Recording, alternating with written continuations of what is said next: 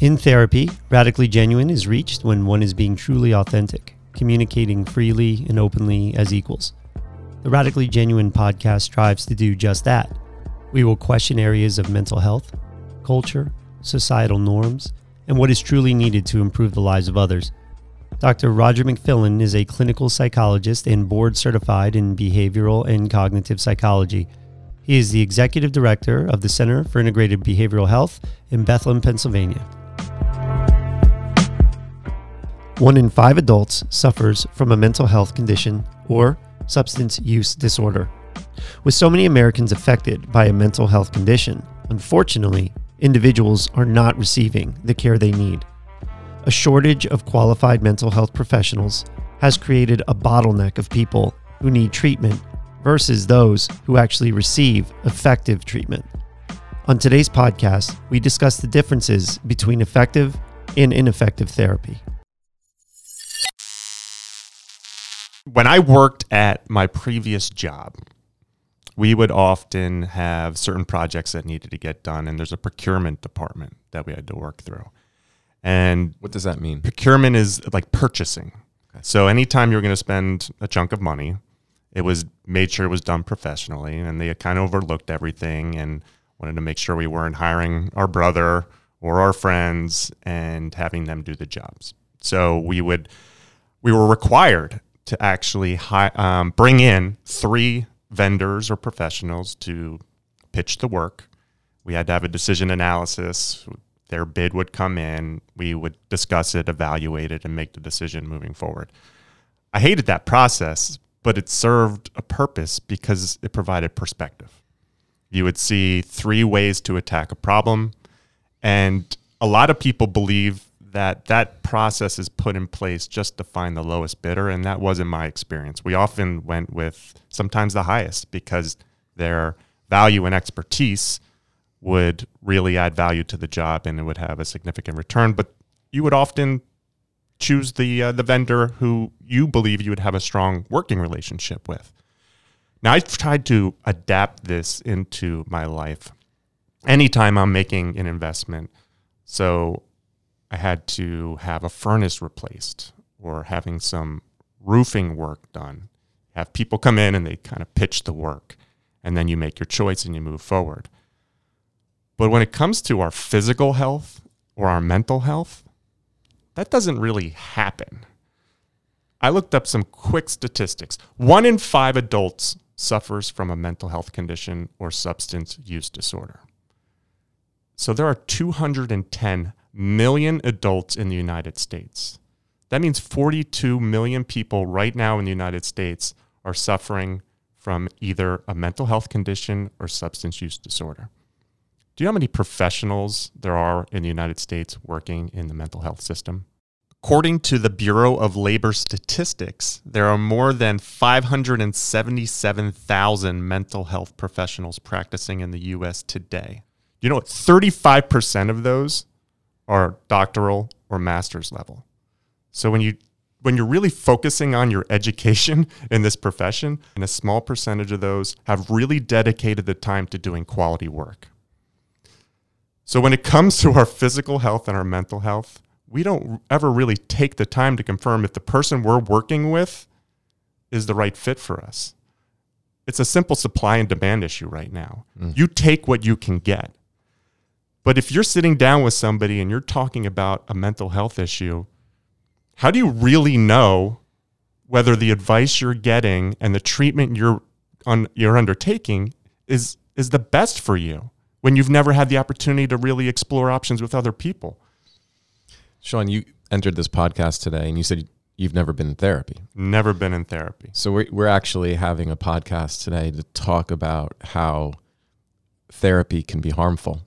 Now, before we get into any of this, I want to be able to say is that I believe when you're working with a really competent professional, therapy can be life-changing. Obviously, this is what I've dedicated my career to. It's, in addition to my family, it's the most important aspect of my quality of life. The ability to help people who are really suffering and struggling takes so much of my energy and feels like it's my purpose. And with that, you begin to learn what really works, what's effective. There's such a science base that's been built over decades that I really value. But unfortunately, the mental health treatment is probably more influenced by pop culture, television, theorists that sometimes wrote, in the early 20th century. And you're exposed to so many ideas that are harmful. And I don't want to have this podcast move in a direction where we talk about the abuse that somebody can be at the hands of somebody who abused a power position. That's criminal behavior. That's obvious. What I'm interested in is how good ideas can go wrong, and where people's notion of what therapy actually is influences negatively the outcome of a mental health treatment. So if I could start just by posing some questions to the two of you. Mm-hmm. I'd be interested, Sean, you've never been in therapy. Now, you've worked with us for less than a year, so obviously you've been exposed to what we're doing and on this podcast, but I'd be more interested to know how you viewed therapy before you came here.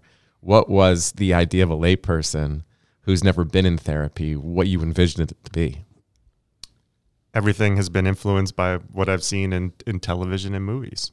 And maybe the reason why I've never pursued sitting down with somebody to work through an issue is because I believed it was just going to establish a lifelong relationship with someone who I would sit down with every 2 weeks and talk about what's happening in my life. And that was something that I felt like I really didn't need. I never thought of a session with a therapist being short-term and problem solving, or overcoming an issue or giving me the skills that I may need in life. That to me was not something that was top of mind. Okay. So you did see it as something that was really long-term, Mm-hmm. this process that unfolded Mm-hmm. over maybe potentially years. Yeah. In getting to understand that Yep. person. Yep. Until he watched What About Bob, and then he realized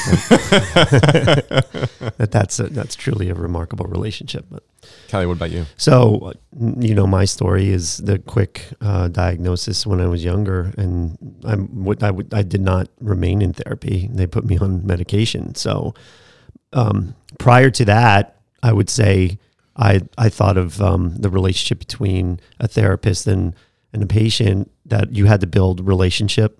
It was always going to be a big part. You had to, build trust.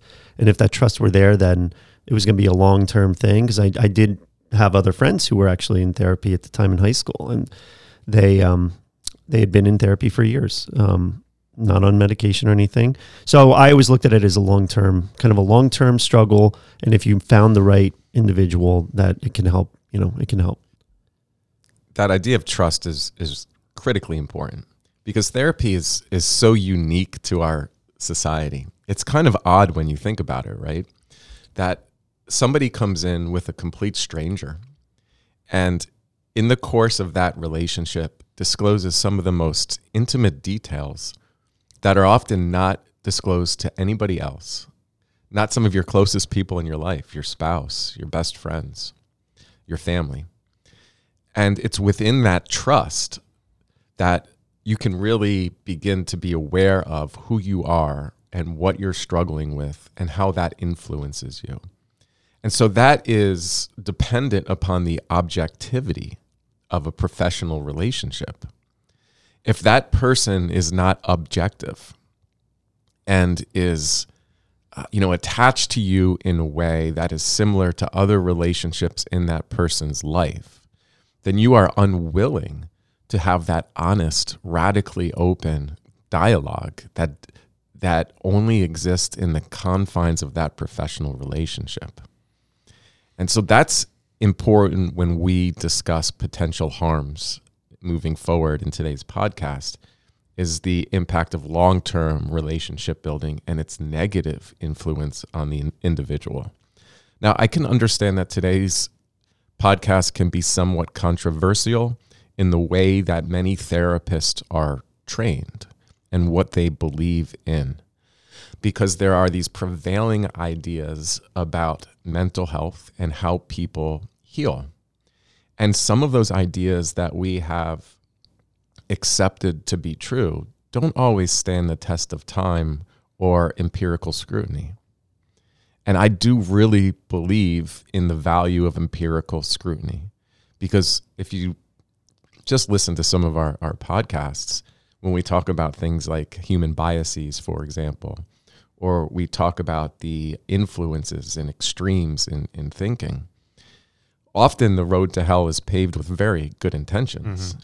And so the scientific process is a way to be able to institute some objectivity and observation about the end goal or the end result. Science, in a nutshell, developing a hypothesis, testing out that hypothesis, and gathering evidence and trying to draw conclusions from that. So today we have to interweave relationship, human nature, and science. And that is how we can become critical of therapy. But on the other side, talk about how it can really be life-changing and what are the solutions to some of the problems in the mental health field. If Sean's numbers are accurate, it is a supply and demand issue.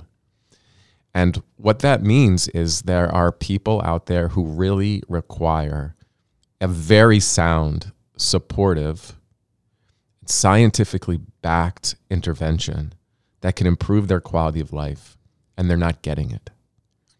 And one of the reasons why that isn't happening is because there are a lot of people who are receiving psychotherapy who really don't need it or don't get much of a benefit from it.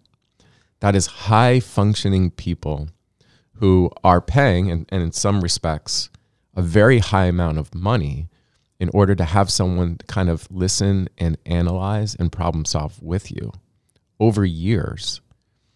And when the system is overloaded and someone who might be suicidal, abusing substances, debilitated by anxiety, worry, and fear, depressed, self-injurious, struggling with an eating disorder, those are what really do overwhelm the healthcare system. And having mental health professionals who know how to intervene with those conditions is where we are falling short in our society. So your numbers were frightening because there was only a small percentage of highly trained therapists.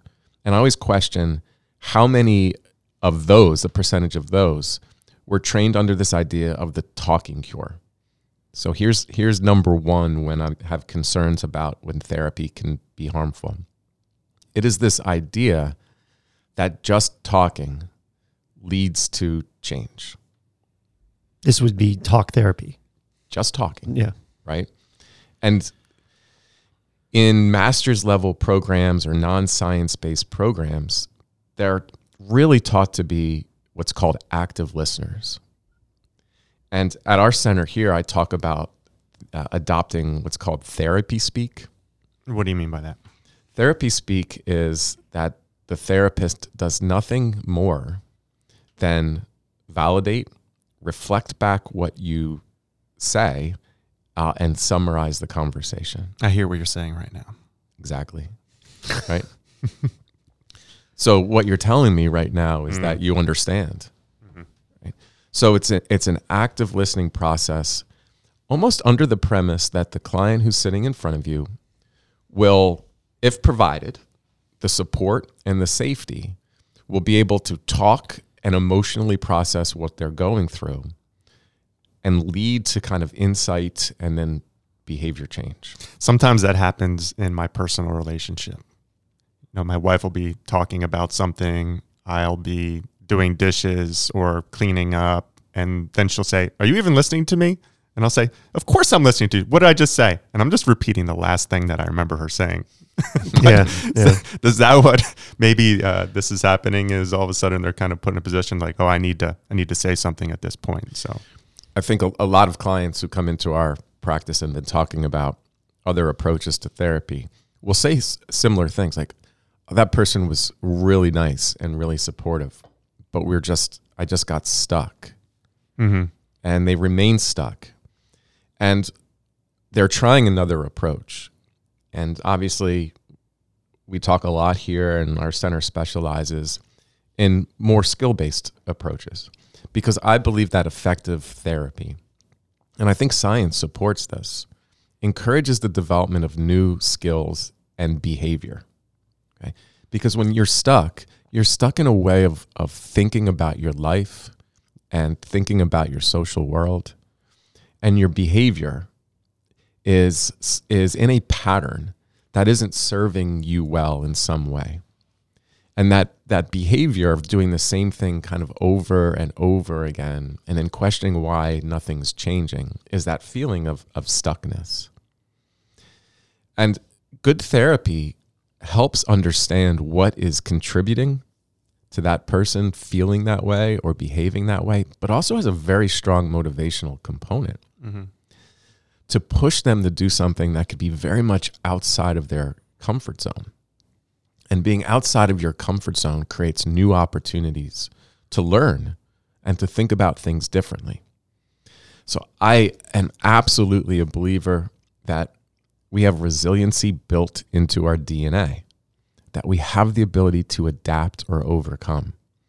And I know the counter viewpoint is this, and somehow it gets framed this way, that, you know, people who are in emotional pain and are in a lot of distress, talking about pushing somebody to do something different and coping and so forth comes across as somewhat like invalidating, and that message is harmful, because you can validate someone's emotional pain and what they've gone through, but inherently believe in their ability to overcome that, to be a survivor, and to be able to change so many patterns. So when I have this conversation in my head, I don't want to invalidate the survivor of physical or sexual violence, where there has been such harm created to the safety and security of their world that talking about changing a pattern invalidates why they're in that pattern in the first place, because obviously they're in that pattern to protect, self-protect, and there's good reason why they might think the way they do and live the way they do. And at the same time, just staying stuck like that does keep you a victim to your past circumstances and doesn't allow you to heal or progress forward.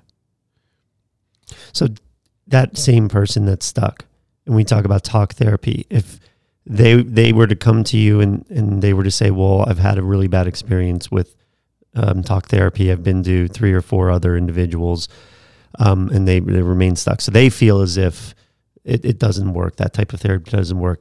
Is that... And they're right. And they're right. But could you argue that that's because of the relationship that they had? In other words, that the therapist did not build or enough of a trusting relationship with that person? Or how do you distinguish whether or not one talk therapy works, one doesn't? Yeah, my experience is that obviously there are, in any profession, there are poor professionals who might not be able to build that trust or safety. But I see a lot of people who are able to build the trust and safety. Just talking is not enough, and in some situations can be harmful. So to think about your mental health and well-being just from a perspective as emotional processing doesn't tell the entire story. Obviously, there are situations where emotional processing is the road to health and well-being. Examples of this include grief. Mm-hmm. Grief counseling and the loss of somebody you love. That pain and emotionally processing that loss leads to that person being able to progress forward in their life and not be held down and stuck by that grief. If someone was exposed to a traumatic event being, something that did really threaten the bodily integrity or the safety of that individual, whether that is physical violence, sexual violence, or prolonged abuse and neglect in some way, the ability to emotionally process that loss, the pain, the threat, is necessary to healing. So in those terms, people are correct, but it's insufficient because it's more than just emotional processing. There are also patterns in the way that either that person approaches their life moving forward, exposure to things that they are avoiding, changing the way that they think about things that might be related to the events of their past. These are all active processes that are necessary for that person to become, quote unquote, unstuck. Second, when these ideas are misapplied. So when they are applied to situations where emotional processing is ineffective, we have harmful therapy. For example, of course, there's many people who are struggling in mental health who don't have that same traumatic background or history or are dealing with grief or loss. There are people who might be struggling with fear, worry, low mood. In those particular situations, just ruminating and emotionally processing without any purpose, without any strong scientific foundation in emotion regulation to drive somebody to get past that point where they're no longer being impaired by worry or fear or their mood, becomes harmful because you're just sitting in your emotion without any purpose. That's why active therapies have strong scientific backing, because if you think about your own mental well-being, are you better in your life when you're sitting there in your own head ruminating, or are you better when you have the ability to bring your attention outward and engage into your life in some meaningful way? Always better when you're engaging in life. Absolutely. Yeah. I always think of this as sharing your vulnerabilities. Can we discuss a little bit about the idea of vulnerability? So if you're going to let things out and you're going to be honest and open, you're going to have a radically genuine relationship with a therapist. Mm-hmm. Don't you have to allow those vulnerabilities to come out in a way that is non-threatening? Absolutely. That's that trust in a session. If you're not willing to be open with what you're struggling with because you have fear that the therapist is going to be unresponsive or invalidating or rejecting in some way, then it's very difficult for you to take the absolute next steps in your life. There's some really interesting research that I've followed based on the therapeutic relationship and its impact on therapy outcomes. So there has been this idea in psychotherapies that there's no real difference between the approaches or modalities. It's almost entirely based on the relationship itself. And that's on kind of like faulty research. So what happens when people do well in therapy, they tend to rate the relationship as strong. Mm-hmm. And when people drop out of a therapy situation, they'll rate the relationship or the rapport between them and the therapist to be poor. Okay, so people have taken that and said, well, then the relationship equals the outcome. Mm-hmm. But another way to kind of compare this would be 100% of married people graduated the first grade. Does that mean that you graduate first grade, you're going to be married? It's correlation. Right. Yeah. So if you look deeper into some of this data, really what it suggests is that if the therapist does not possess strong empathy, caring, and is a great listener, nothing's going to happen in the therapy. But it's not necessarily sufficient to produce an outcome. So one of the factors that is really important is your belief in the therapist's ability to help you. So it's rating of therapist competency. I've got an idea. I'm trying to apply this to something that I can understand. And I'm going to put you both on the spot. Sorry. Have you all watched the movie Good Will Hunting? Yeah. All right. During that movie, there's a progression in terms of what is revealed about that character that Matt Damon plays, Will Hunting, and his therapist, Robin Williams. I was thinking about one of their first sessions, if you recall, and Raj, I wanted you to be critical of that movie and the role that Robin Williams' character played. I don't know if it was good therapy. I don't know if it was bad therapy. I don't know the type of therapy that he was doing. But they sat in the room and they stared at each other and they said nothing, not a word, not a peep. And then Robin Williams' character starts kind of like dozing off, almost like falling asleep. And that's when Will Hunting, Matt Damon's character, speaks up and starts telling a story. And that kind of kicks off their relationship. And the justification that I remember Robin Williams' character saying was like, I grew up in this neighborhood. I know what type of person he is.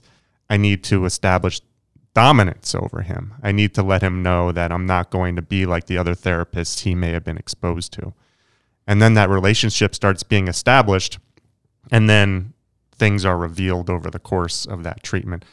Break that down and tell me what your perspective is of that therapeutic relationship in the movie. First of all, I love the movie. Okay, right? good. And it's one of my, I think it's one of my top 20 movies of all time. Mm-hmm. However, there's a lot of ideas that in reality, clinically, are harmful. So the first one that I think was most harmful was that relationship was built out of a lot of self-disclosure. So you could see that where the emotional dependence can take place in a therapy relationship. Mm-hmm. Robin Williams was almost using his patient to help him with a lot of his emotional pain, the loss of his wife. Mm-hmm. So that's where you're using that relationship for your own benefit. So any therapy that has that degree of self-disclosure is crossing professional boundaries and is universally thought of as harmful to the client. Now, they didn't portray it that way in the movie, but imagine the situation where you're emotionally unloading on a vulnerable person who's looking to you for help. That's dangerous. And that's where we talked about harmful therapy being one where it really lacks those boundaries. What makes therapy unique is that it's a one-way intimate relationship. Mm-hmm. That person has to count on you, that you are there for them. If in any way they pick up on the fact that you are serving some emotional need through them, that creates an unhealthy dependence. And often we see this too often in these long-term therapies where that's how it's evolved. And the person is really scared to ever leave the therapy. And they're scared to leave the therapy because the way they have coped has become a reliance on the process over years. And it can be justified by a therapist that the therapy itself serves some function, almost like exercising. You know, like you have to maintain your exercise throughout your life. Therefore, like maintaining your mental health is through weekly therapy. I think those ideas are harmful. You're not pushing that person to create those relationships outside their lives and the new skills to solve the problems and face their struggles in a way that can allow them to overcome. They're relying on the therapy relationship. That's why good therapy prepares you for the end from the beginning. That this is a short-term process. Now, short-term for some people can be 16, 20 sessions, could be 6 sessions. For others, it could be a couple years. So I don't want to just put a label because some people have gone through horrible and tragic events in their life and they need more time. But the purpose is that the therapy is for them and you are building skills in order for them to function and create a life worth living in a way that if they weren't in the safety of that professional environment, it'd be very difficult to do. If someone is experienced a traumatic event and they're going through therapy, and sometimes they need more time, sometimes during that course of time, another traumatic event could happen. Do they recognize the growth in their ability to cope while in treatment? I mean, is there reflection back on where I am now versus where I was and what I've developed and what I've learned? This brings up a question of what is evidence-based treatment? Yeah. And there is a misconception about evidence-based treatment. In efforts to be able to develop validity for specific treatments, randomized clinical control trials have been developed to try to determine its effect. Now, I think a lot of those principles that are learned in that scientific process are really valuable to the clinician. However, I want people to think about evidence-based treatment a little bit differently. Evidence-based treatment is the systematic way in which you, the client, and your therapist measure the effectiveness of your treatment over time. Mm-hmm. Okay. So if I'm going to provide a therapy for you and we develop a conceptualization together of you and the struggles that exist in your life, and that should be collaborative, we need to find a way to measure whether you are making improvements.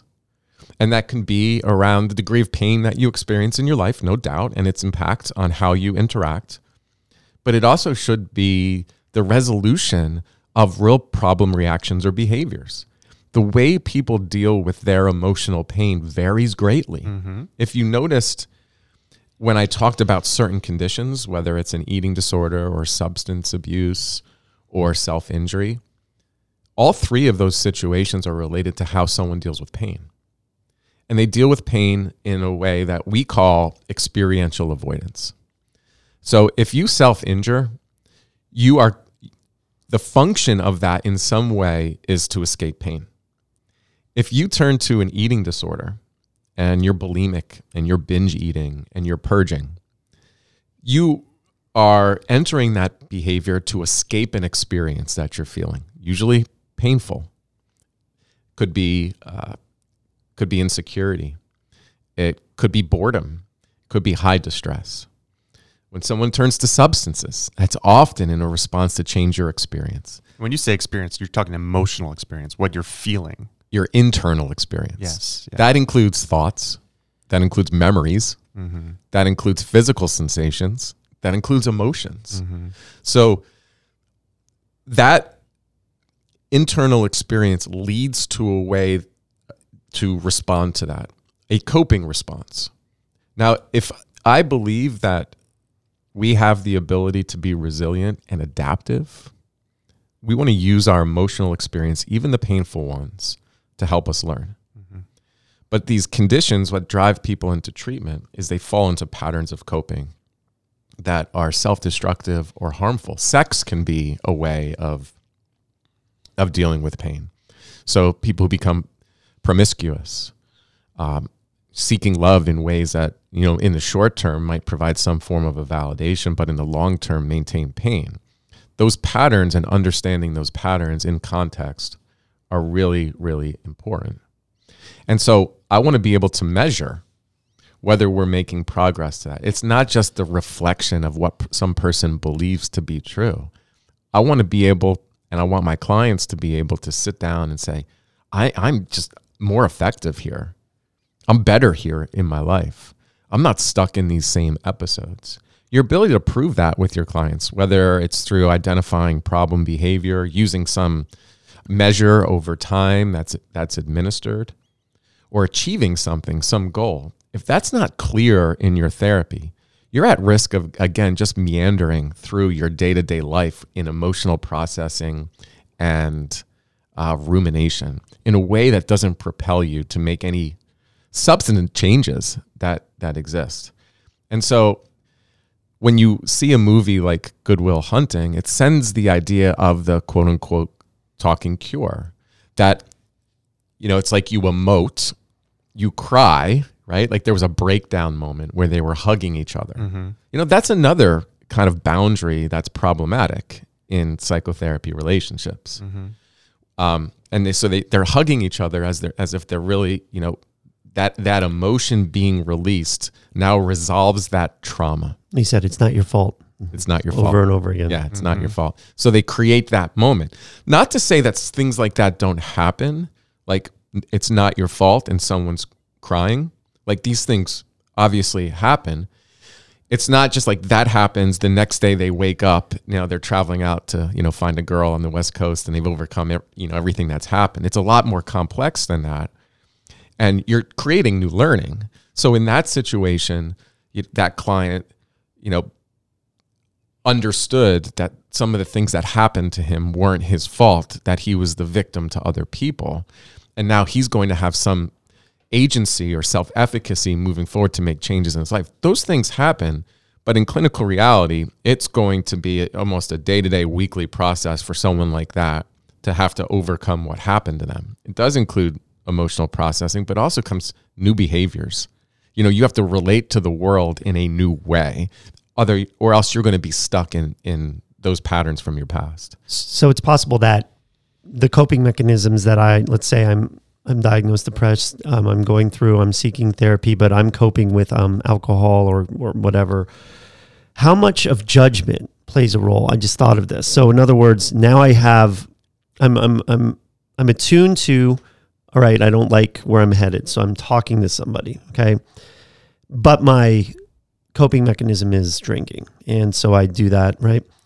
I'm going to go to a therapist, but what I don't want to hear, because I've heard my family tell me, I've heard everyone else tell me, and I'm just sick and tired of being judged for that, right? Mm-hmm.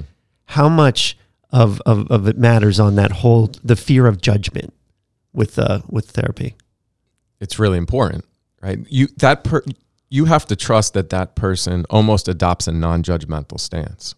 And the way that I think about working with my clients is the only thing I care about is them becoming more effective and overcoming the struggles that brought them into therapy in the first place. The idea of like a judgment around that serves no value. In fact, it only elicits shame.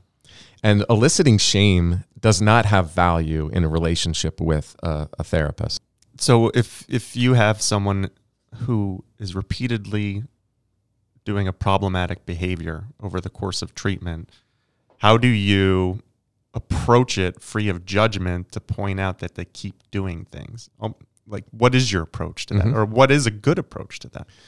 I think if we say that problematic behaviors serve a function for somebody, okay, that we have to understand what that function is. So in the context of a therapy relationship, there's an analyzation process that exists in understanding all the factors that would lead somebody to behave in a certain way. When you reach an agreement on that with a client, you can validate the emotion that they are experiencing and why they may be doing it without validating the behavior as effective. So when your clients can understand that, and you're in an encouraging and motivational stance to respond in a new way and try something out, that's the activity, I think, of effective therapies. The only way you really, from my opinion, the only way they overcome that is they have to learn an alternative behavior. Okay. They have to do something different, and that has to serve them in a more effective way. So you can validate the way they were feeling in that moment that led them to do that, but you don't have to justify their action. You would then tell them a better way of approaching that moment, or what you call prompts. Yeah. So I think in mental health treatment, you will get much more from doing things than just talking about things. Okay. So if talking about things doesn't lead to doing new things, I don't think it's effective, and it can be harmful. So this is where I'm going to differ from other people in the field. They're just going to trust a natural process leads to change. And I don't trust that, because I don't think that's what I've seen clinically. It's not what I know about people. And I don't think therapy outcome research demonstrates it. So you have to be in a therapy that you can push change in a way that validates the pain and the struggle in getting there, but also reinforces rewards, the development of new behaviors that are effective in their life. We have to care about the long term. We have to care about the development of new skills in the long term. So there's this process that I think individuals will go through when they're seeing a therapist, and let's say 6 months later, just in one moment, for whatever reason, they lose trust, and they're like, that's it. They're done. They end their therapy sessions. I think there would be this process of that individual then feeling lost. and then wanting to seek more help or going elsewhere. Is that true though? Where they go through a feeling of a process of feeling lost again? How do they then go and trust therapy? What do you say to those individuals that are and that they feel lost because of that? Yeah, I think you have to be able to articulate the process really well. So where a lot of people come into our center, and when they communicate about that process of being like stuck and losing the trust of therapy, a lot of times they're saying, I did what they asked. I came in, I just talked. I talked about what I was struggling with. I emotionally processed, but I didn't get anywhere. Yeah. I just didn't get anywhere. And I do believe that there has to be some diagnostic system. I don't believe in the DSM because it's this categorical medical model. But if we think about human behavior and mental health related problems on some greater dimension of adaptation to stress, right? What somebody does to adapt to the stressful conditions of their life, I think that's much more of an effective way to kind of diagnose. So when a therapist has this ability to articulate, well, you've been through this, and going through this led to this kind of response because it's serving this purpose for you in the short term. But we see in the long term, you haven't been able to respond in a more effective way to create the life you want to live. So I want you to trust your feelings right now, what you're experiencing emotionally. I want you to see as a gift that is sending you a message to learn. Let's just take something really simple. Social anxiety. Mm-hmm. The fear of being rejected by another person can have significant consequences on your quality of life. Because if I ask the two of you, what leads to a life worth living, right? What makes life worth living? I can break it down to probably two things generally, but I want to get a sense of what the two of you, what you think about it. For me, relationship and experiences.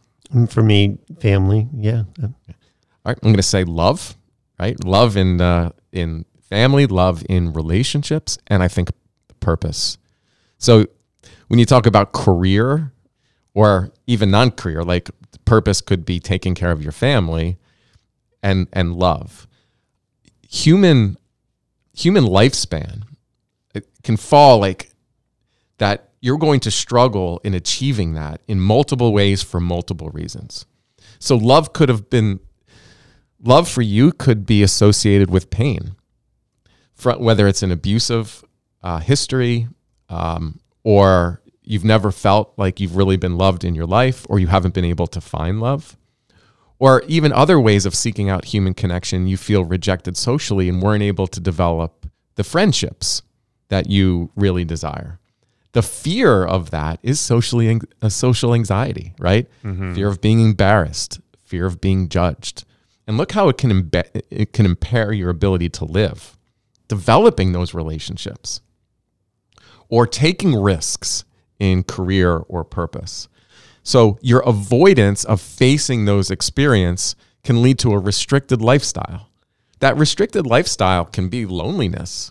It could be substance use. Do you know how many people abuse alcohol in order to lower the anxiety and be in a social situation? Right? So it's that escape from that experience or that emotion.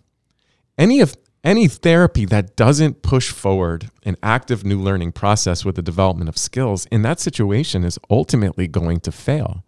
You can't just talk about your insecurities and fears and then expect that therapy is going to make a change, because you're just ruminating and talking about that emotional process without anything additional to change that pattern. And that's where people get stuck, because it's that fallacy of the talking cure. It's just much more than that. And there is a trauma-informed approach that is building steam in the psychotherapy community. And I want to validate why that's developed, because in the modern mental health care system, people who really did go through these traumatic experiences were invalidated in that system with a diagnosis or poor care or some quick manualized based therapy that wasn't effective. And so they are they're screaming out for help. Like, I want to be understood and what I've been through in order for you to support me moving forward. But the road to hell can always be paved with really good intentions, because what happens, and this is another concern for me when therapy can be harmful, is that you view anything that's emotionally painful as a trauma. And then that trauma has to be processed and understood under these principles of trauma-informed care, or these principles of exposure to trauma. But there's a real difference between the stressful events and the pain of living in comparison to what actually is post-traumatic stress or acute stress. Mm-hmm.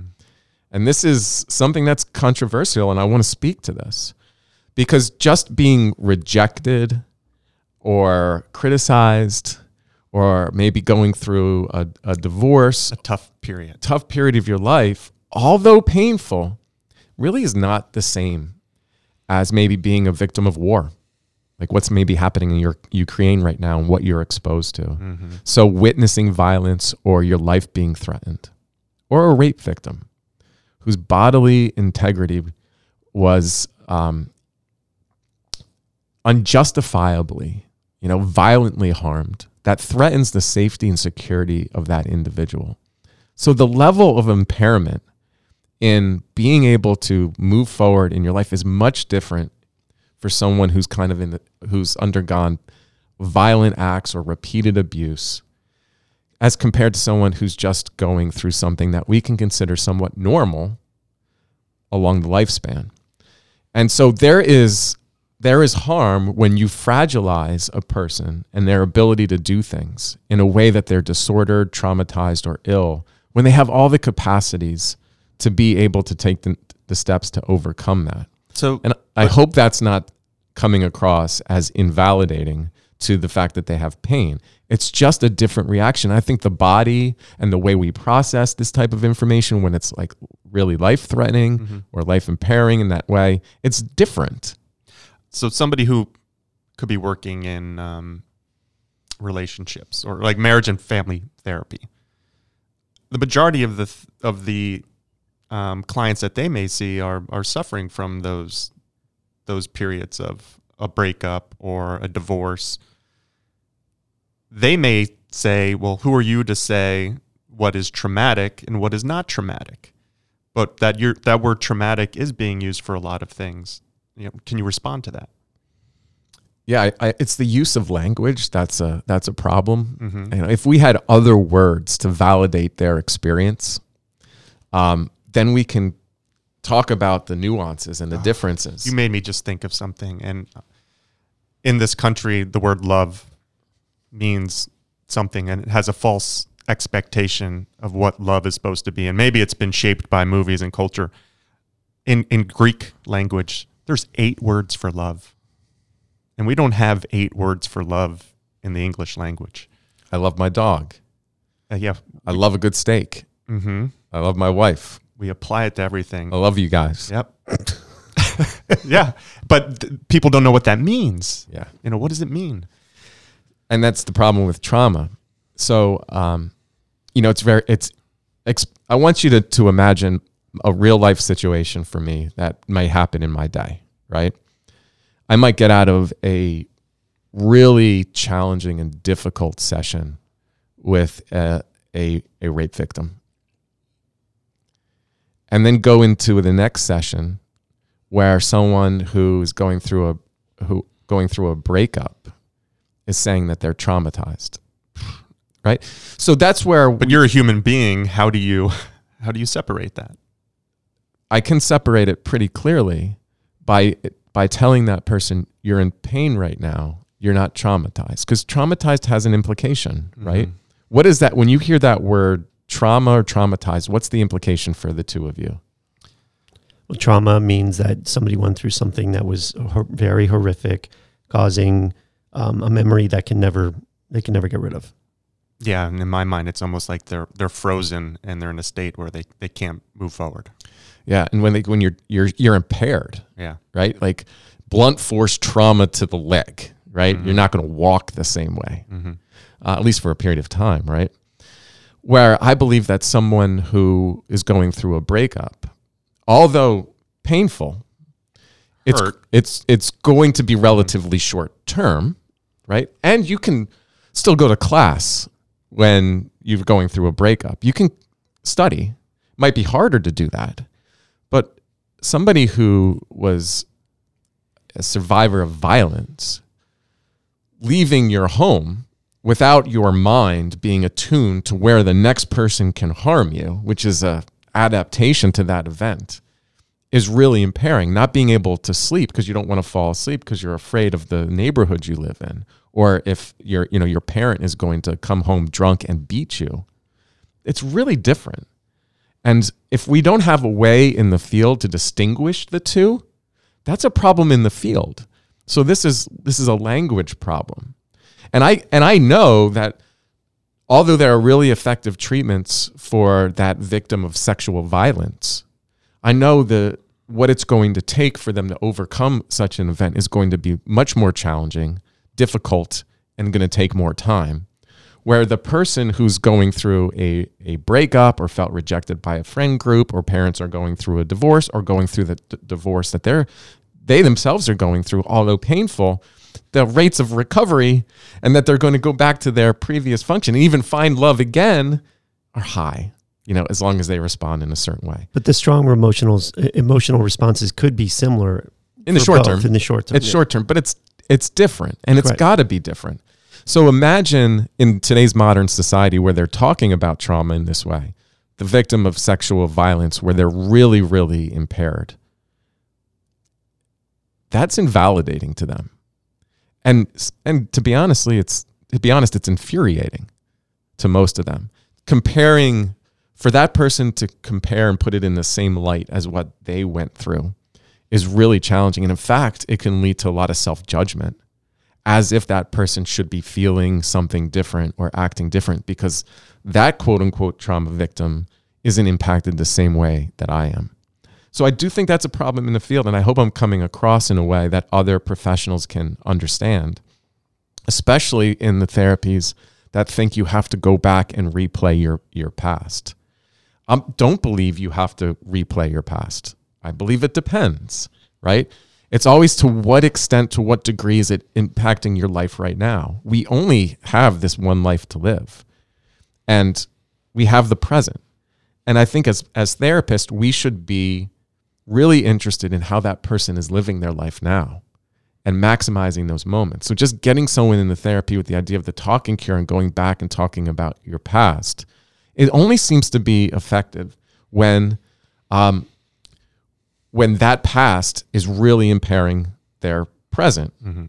And when we talk about post-traumatic stress, those people who were victims of violence and neglect, abuse, only about 20% are going to develop PTSD. And that means a good 80% of people have the capacity to be able to heal on their own without mental health treatment. So when treatment is provided in situations where someone doesn't require it or need it, it could actually get in the way of natural human processing and adaptation. You're bringing up a good thing. I was thinking about emergency rooms. Someone goes to the emergency room and there's almost like this triage, and they prioritize. If someone comes in with a gunshot, that person gets wheeled to the back and they're being treated. Someone comes in with a sprained ankle, maybe they'll give you an ice pack and they'll tell you to wait over here. When it comes to an emotional pain, there's no physical way that you can look at somebody and determine how severe they may be and how much treatment they need up front. Sometimes it may take time for you to identify that maybe what they're presenting up front isn't really what needs the treatment. And we started off this conversation by saying there's a supply and demand issue.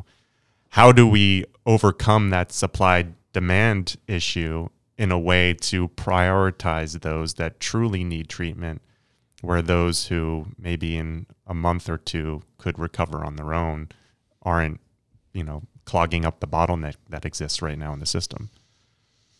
Yeah, this is where an understanding of human resiliency and what is normal and what people are capable of really matters in an evaluation and assessment. Mm-hmm.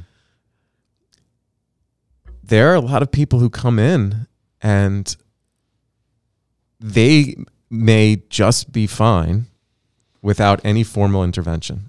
Do you confront people if they sit down with you and they're having a conversation with you, and if you feel like they don't typically I was just going to bring up that because that's what you guys were talking, but doesn't there have to be at some point a moment of confrontation, a moment that a therapist has to acknowledge, and I'm imagining that moment has to be, you have to be very careful, collected, and it's got to be the moment where you believe it's right. You do have to confront at some point, correct? It happens more frequently than you would really think. Yeah. Because that person who, when they first saw you, might have been really, really struggling. Mm-hmm. And if your therapy is effective, they're improving. And at some point, you have to be able to really recognize that with the client and communicate to them that they don't need you and this therapy in the same way. Now, that can elicit a lot of different emotions. One, naturally, it could just elicit fear that the reason that they're having success is because of this weekly process that they're going through with you. So you validate that and you help them understand that that's normal. And I think really good therapies have this way of tapering off. You go from, maybe twice a week to once every 2 weeks to once a month. And you're extending those therapy sessions because you're supporting those new skills and the way that they're developing new ways of kind of coping. And you're trying to decrease the dependence on the therapy and the dependence on you, essentially. And remember, it's a one-way intimate relationship. So your clients are vulnerable with you. So they feel really close to you. And that's why you have to really respect what they're going through and not create that dependence. And that's hard for a lot of human beings. Mm-hmm. That's hard for therapists who are innately very caring. And we experience some emotions too. You get invested in a person's life and you talk to them every week and you care about them. Saying goodbye to them is not easy, but we accept that as professionals because it's in the client's best interest, right? And you can even talk about that. I've gotten really invested in your life and I get a lot of joy from what you're able to overcome and what you're doing. And that's true. There's a satisfaction and a joy. And at the same time, you recognize that this relationship is unique and it has to end for your benefit. It has to end. And I have to present to you professional objectivity. When you don't need me, I have to tell you. And that is because I believe in you. I don't think that happens enough. And there are too many people who don't need therapy are in it for a really long time, only because of that relationship. And then the people who are really kind of in crisis situations and need your help, which is it's a much more difficult therapy, emotionally taxing and demanding. They're not able to get in because the therapist is choosing that easier kind of therapy where you're just supporting someone's growth like that. And we see this way too frequently, where because we're a center that treats post-traumatic stress, eating disorders, dialectical behavior therapy. Someone develops a relationship with another psychologist even when the behaviors become something that are really challenging for the therapist to deal with, they kind of refer that person out, even though we can't handle everyone who needs that. We need therapists who have the skills and the competencies to be able to develop these treatments. So it's a real problem. I would also imagine that people that would say, well, therapy can be harmful, might be individuals that have been through the system, but I like to call our new generation of young, wonderful children instant gratification generation. I mean, it's almost like I have to have an immediate answer. I have to have an immediate solution. And if I don't get that solution in the amount of time that I believe, I'm going to either move forward, I'm going to give up on it. I believe that instant gratification plays a role in an individual not wanting to continue on with therapy and probably getting them to move over toward medication? It's a really important point. I call it the low tolerance for distress, right? What's that instant gratification is that when you experience distress, even when it's high distress, it's not viewed from a perspective that it is necessary and can provide you value. It's viewed almost like as a symptom that you have to escape or avoid. And there are a lot of therapists who just struggle to tolerate the emotional distress of their clients and view emotional distress as some symptom of an illness. Obviously, it's fueled psychiatric drugs and other drug use. It's really problematic in our society and culture. It's that quick fix, fast food style, instant gratification and need. And we have to change the messages around that. I encourage everybody to go through episodes of high distress in their life. I do. Because what's that on Netflix? That would be good. High distress. And what I mean by that is, if you're going to create a life worth living, and it's related to things we've talked about here, that the two of you talked about, whether it's purpose, experience, or love. Yeah. If you're not willing to give yourself fully to those experiences, then you're probably going to fall short. And the reason people don't give themselves like that full enter into like experiences and relationship is because they're afraid of the pain. They're afraid of failing, of the rejection. Yeah. And that's part of that low tolerance for emotional distress. And the messages are so clear, like they're just so clear in our society that almost like feeling any of this is like a problem with you. And so this leads to this like extreme self-judgment that exists in this generation of people. So really effective therapists are ones who have a high capacity to tolerate distress because they know it can be of value. Now, that we have to be dialectical here. Prolonged distress without purpose or growth doesn't serve value, right? And so there's a lot of factors that could lead to somebody feeling pain without any purpose. And that's our jobs as professionals, to understand what is getting in the way of that. And it's probably a lot of those stuck points that we were referring to earlier in patterns. Just feeling pain for no reason provides no value. If you look back at the writings of generations throughout human history, dealing with the human capacity for pain is one of the challenges in a human life. I think we've ignored a lot of those writings in this current generation because obviously there's some financial benefit that exists for companies in a free capitalistic society to financially benefit from the use of either treatments or drugs or other things. That's why like these current mental health apps are really problematic to me. It's just like, hey, you're struggling in pain, come talk to us, enter into therapy. Like the talking cure, you're in pain and you talk about it, I'm going to benefit financially off of it. And this is what you need to do in order to overcome your struggles. It has to be about talking, and people don't realize that that's financially driven and not scientifically driven. Sticking with the instant gratification as well, we can talk about social media online. I brought this up to you a little earlier prior to the podcast, but individuals will go on and often take things like online quizzes. They'll sit there and go through, BuzzFeed could be one of them. Psychology Today is another one. And they take 10 questions. Sometimes it's in a fascinating way. Sometimes they're very serious about it, but they'll get, you're 76% bipolar. You're this, you're that. And then, they go and maybe they are struggling. They go to seek help from a therapist, right? But they don't really have, they find very quickly, the therapist looks at them and says, that's not a diagnosis that you have. Sometimes there's too many poorly trained therapists who only understand this through the pop culture that their clients are existing. So they'll feed into it. But that is a problem, correct? It's a huge problem. Yeah. I mean, it's everybody looking for a label. People are confused. And rightly so are they confused, because think of all the messages that are sent them through popular culture, through these diagnoses, through the pharmaceutical industry, through education, things we've been really open about on this podcast. They're confused because they don't know what's normal. And they're not taught what's normal. They're taught what is disordered.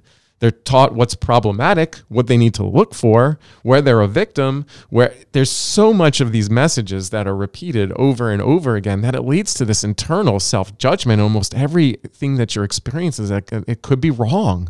And we have to be experts on emotion regulation and the science of emotion regulation. And there's a lot of important information around mindfulness and acceptance and understanding our emotions in context and knowing that our emotions are there to serve us for some greater purpose.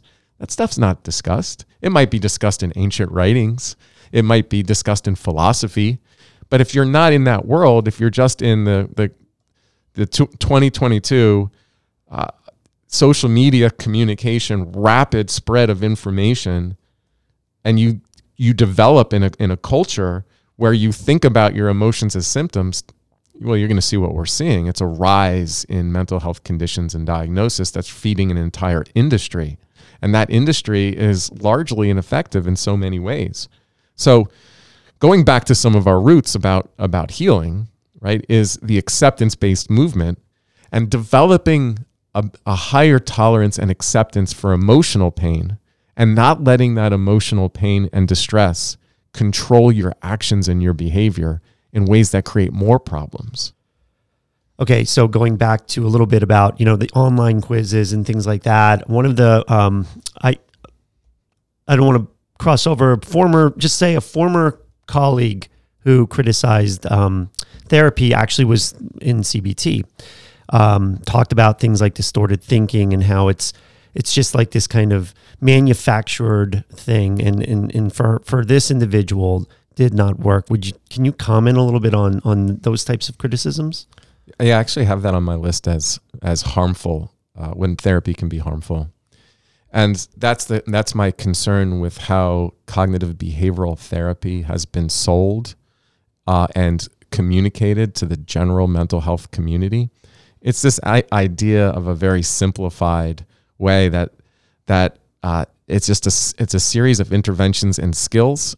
And then by learning those skills, you're able to overcome your struggle and pain. Let me talk a little bit about how this has evolved and developed.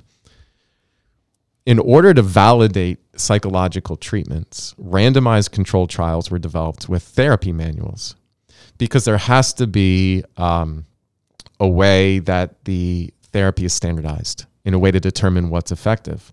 So these specific interventions are developed in a manual and they're administered to patients, and then you are measuring the effectiveness that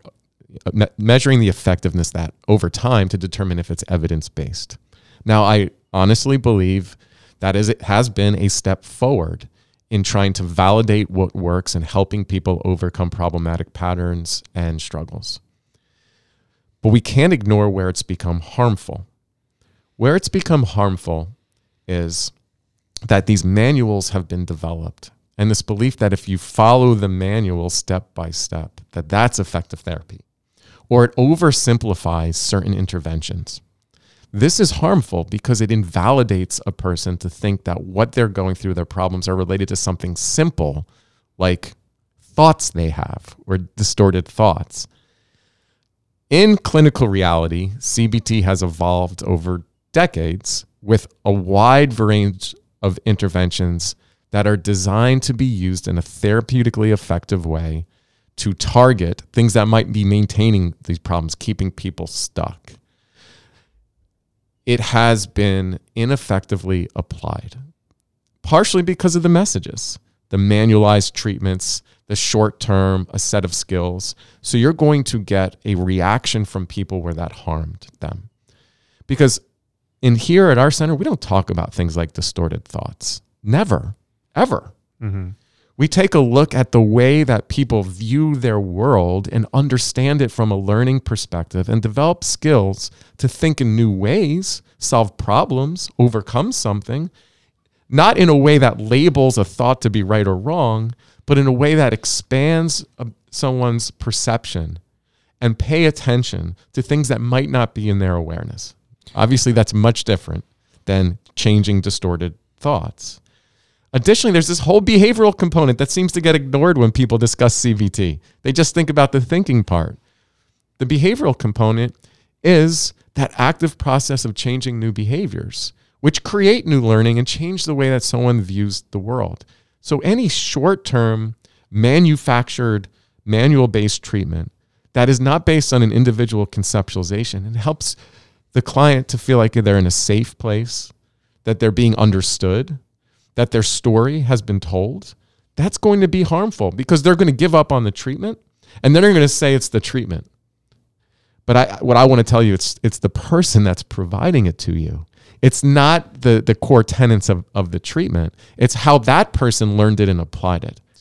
So you're bringing up something, I don't even know if we want to get into it today, but I look at all of these mental health care apps that are launching, and many of them probably follow that manual that exists. They absolutely do. And then they say that they're backed by science and cognitive behavioral therapy. And then someone sits at home, they download an app, they try it for a period of 2 weeks, and then maybe they abandon it. And they say, I've tried CBT, it doesn't work for me. I mean, I've had people approach me and say that, listen to this podcast.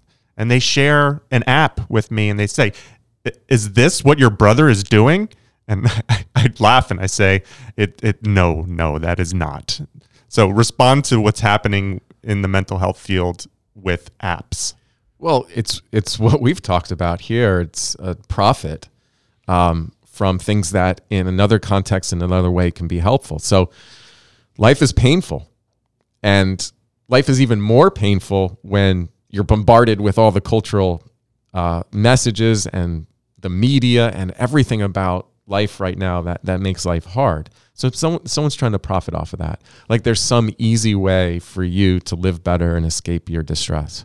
And you have to go back to the beginning of this podcast where we talked about the importance of that relationship, the uniqueness of that connection, and being able to be open and vulnerable in that relationship and under things at a more nuanced and complex way that can only evolve with a trained professional over time who's very empathic, a great listener, who's stable emotionally for you, where that person is not creating dependence, where you're trying to build skills, where you're trying to change the way you think about things, the way that you respond to it, to create a better life for yourself. When those components are there, it's extremely beneficial. When you want to take one thing out of there and use it to create an app, or you want to communicate that there's some quick pill, anything that kind of communicates the message that there's instant gratification or there's going to be instant help very quickly by something that's rather simple. Listen, trust your gut around that, right? This is why we've run into problems the way that we have. So I can hear the criticism on the other end right now. We talked about there being a large amount of people that need access to mental health care. There's not enough trained clinicians that can do it. There's a problem right now where there's people seeking out care that maybe don't need it. The business of these apps, and if I understand most technology companies, their business model is to be agile, to be quick, to fail fast. They may have these core tenets of CBT in place, and as they continue to evolve, they may see that their business model is really to provide some short-term care to those who you might turn away from a session, so that it's opening up the door for those who truly do need care to find a trained psychologist to sit down with. And not if it doesn't work. You know, they're expanding their base, mm-hmm. and a lot of people are turning to those apps, are looking for ways to feel better. And if those things that are presented to them out of context, and they're just tools, they're tools that maybe in one situation can be effective over time. Like there's a lot of things that could be tools. Yep. Like I use apps with my clients, but it's usually no, it's not usually. It's always in the context of gathering information and developing a plan within that professional environment. It's measurements. Yeah. And even if I want to treat anorexia or something, obviously we have to measure that, that what that person is eating, as well as their emotions, thoughts, behaviors around eating. So that's a tool under my guidance, and in a professional treatment that is helpful. You give that to the client on their own, it's not going to be very helpful at all. But when it comes to CBT, I called it the CBT for Dummies approach, right? It's these basic ways of like challenging your own thinking about things. And remember, we said earlier, being in your head can be harmful, right? Analyzing, examining your own thinking, there could be a paralyzation process from overanalyzation. And really strong mental health therapists can see where that's happening, hopefully, and bring people out of that process. This is just part of the marketing that exists out there is to expand it to as many people as possible to maximize your profit. I don't see these things as being highly effective. So we certainly kind of went on a journey today, meandering back and forth about, what effective therapy can look like and what harmful therapy can look like. I'm a real believer in effective therapy encourages the development of new skills and behaviors. That could include your willingness or ability to process emotion.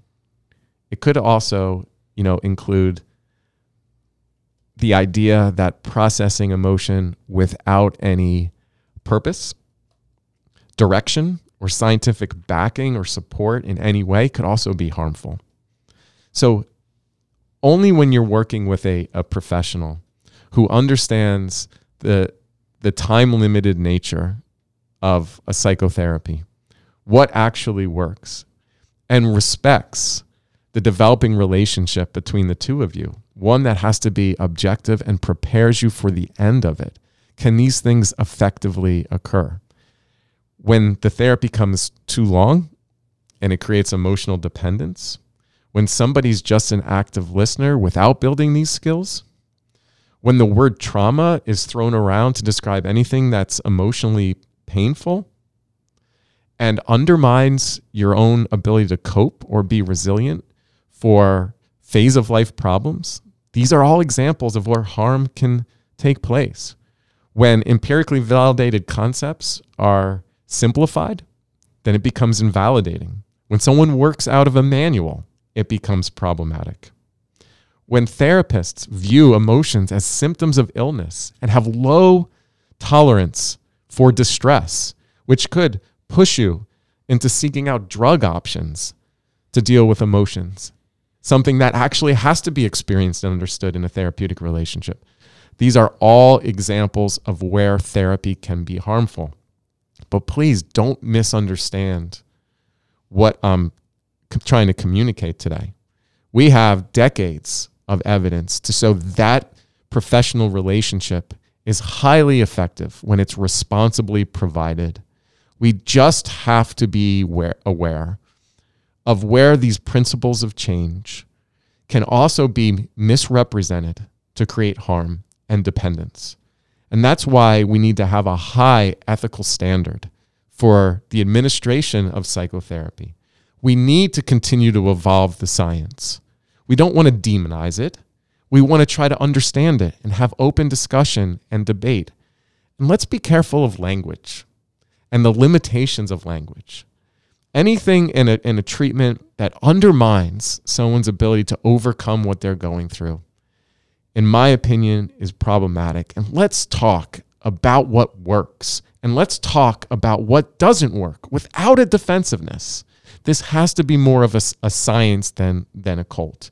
Because, everything is open in a psychotherapy relationship to become more cult-like if it doesn't have those ethics and that science backing.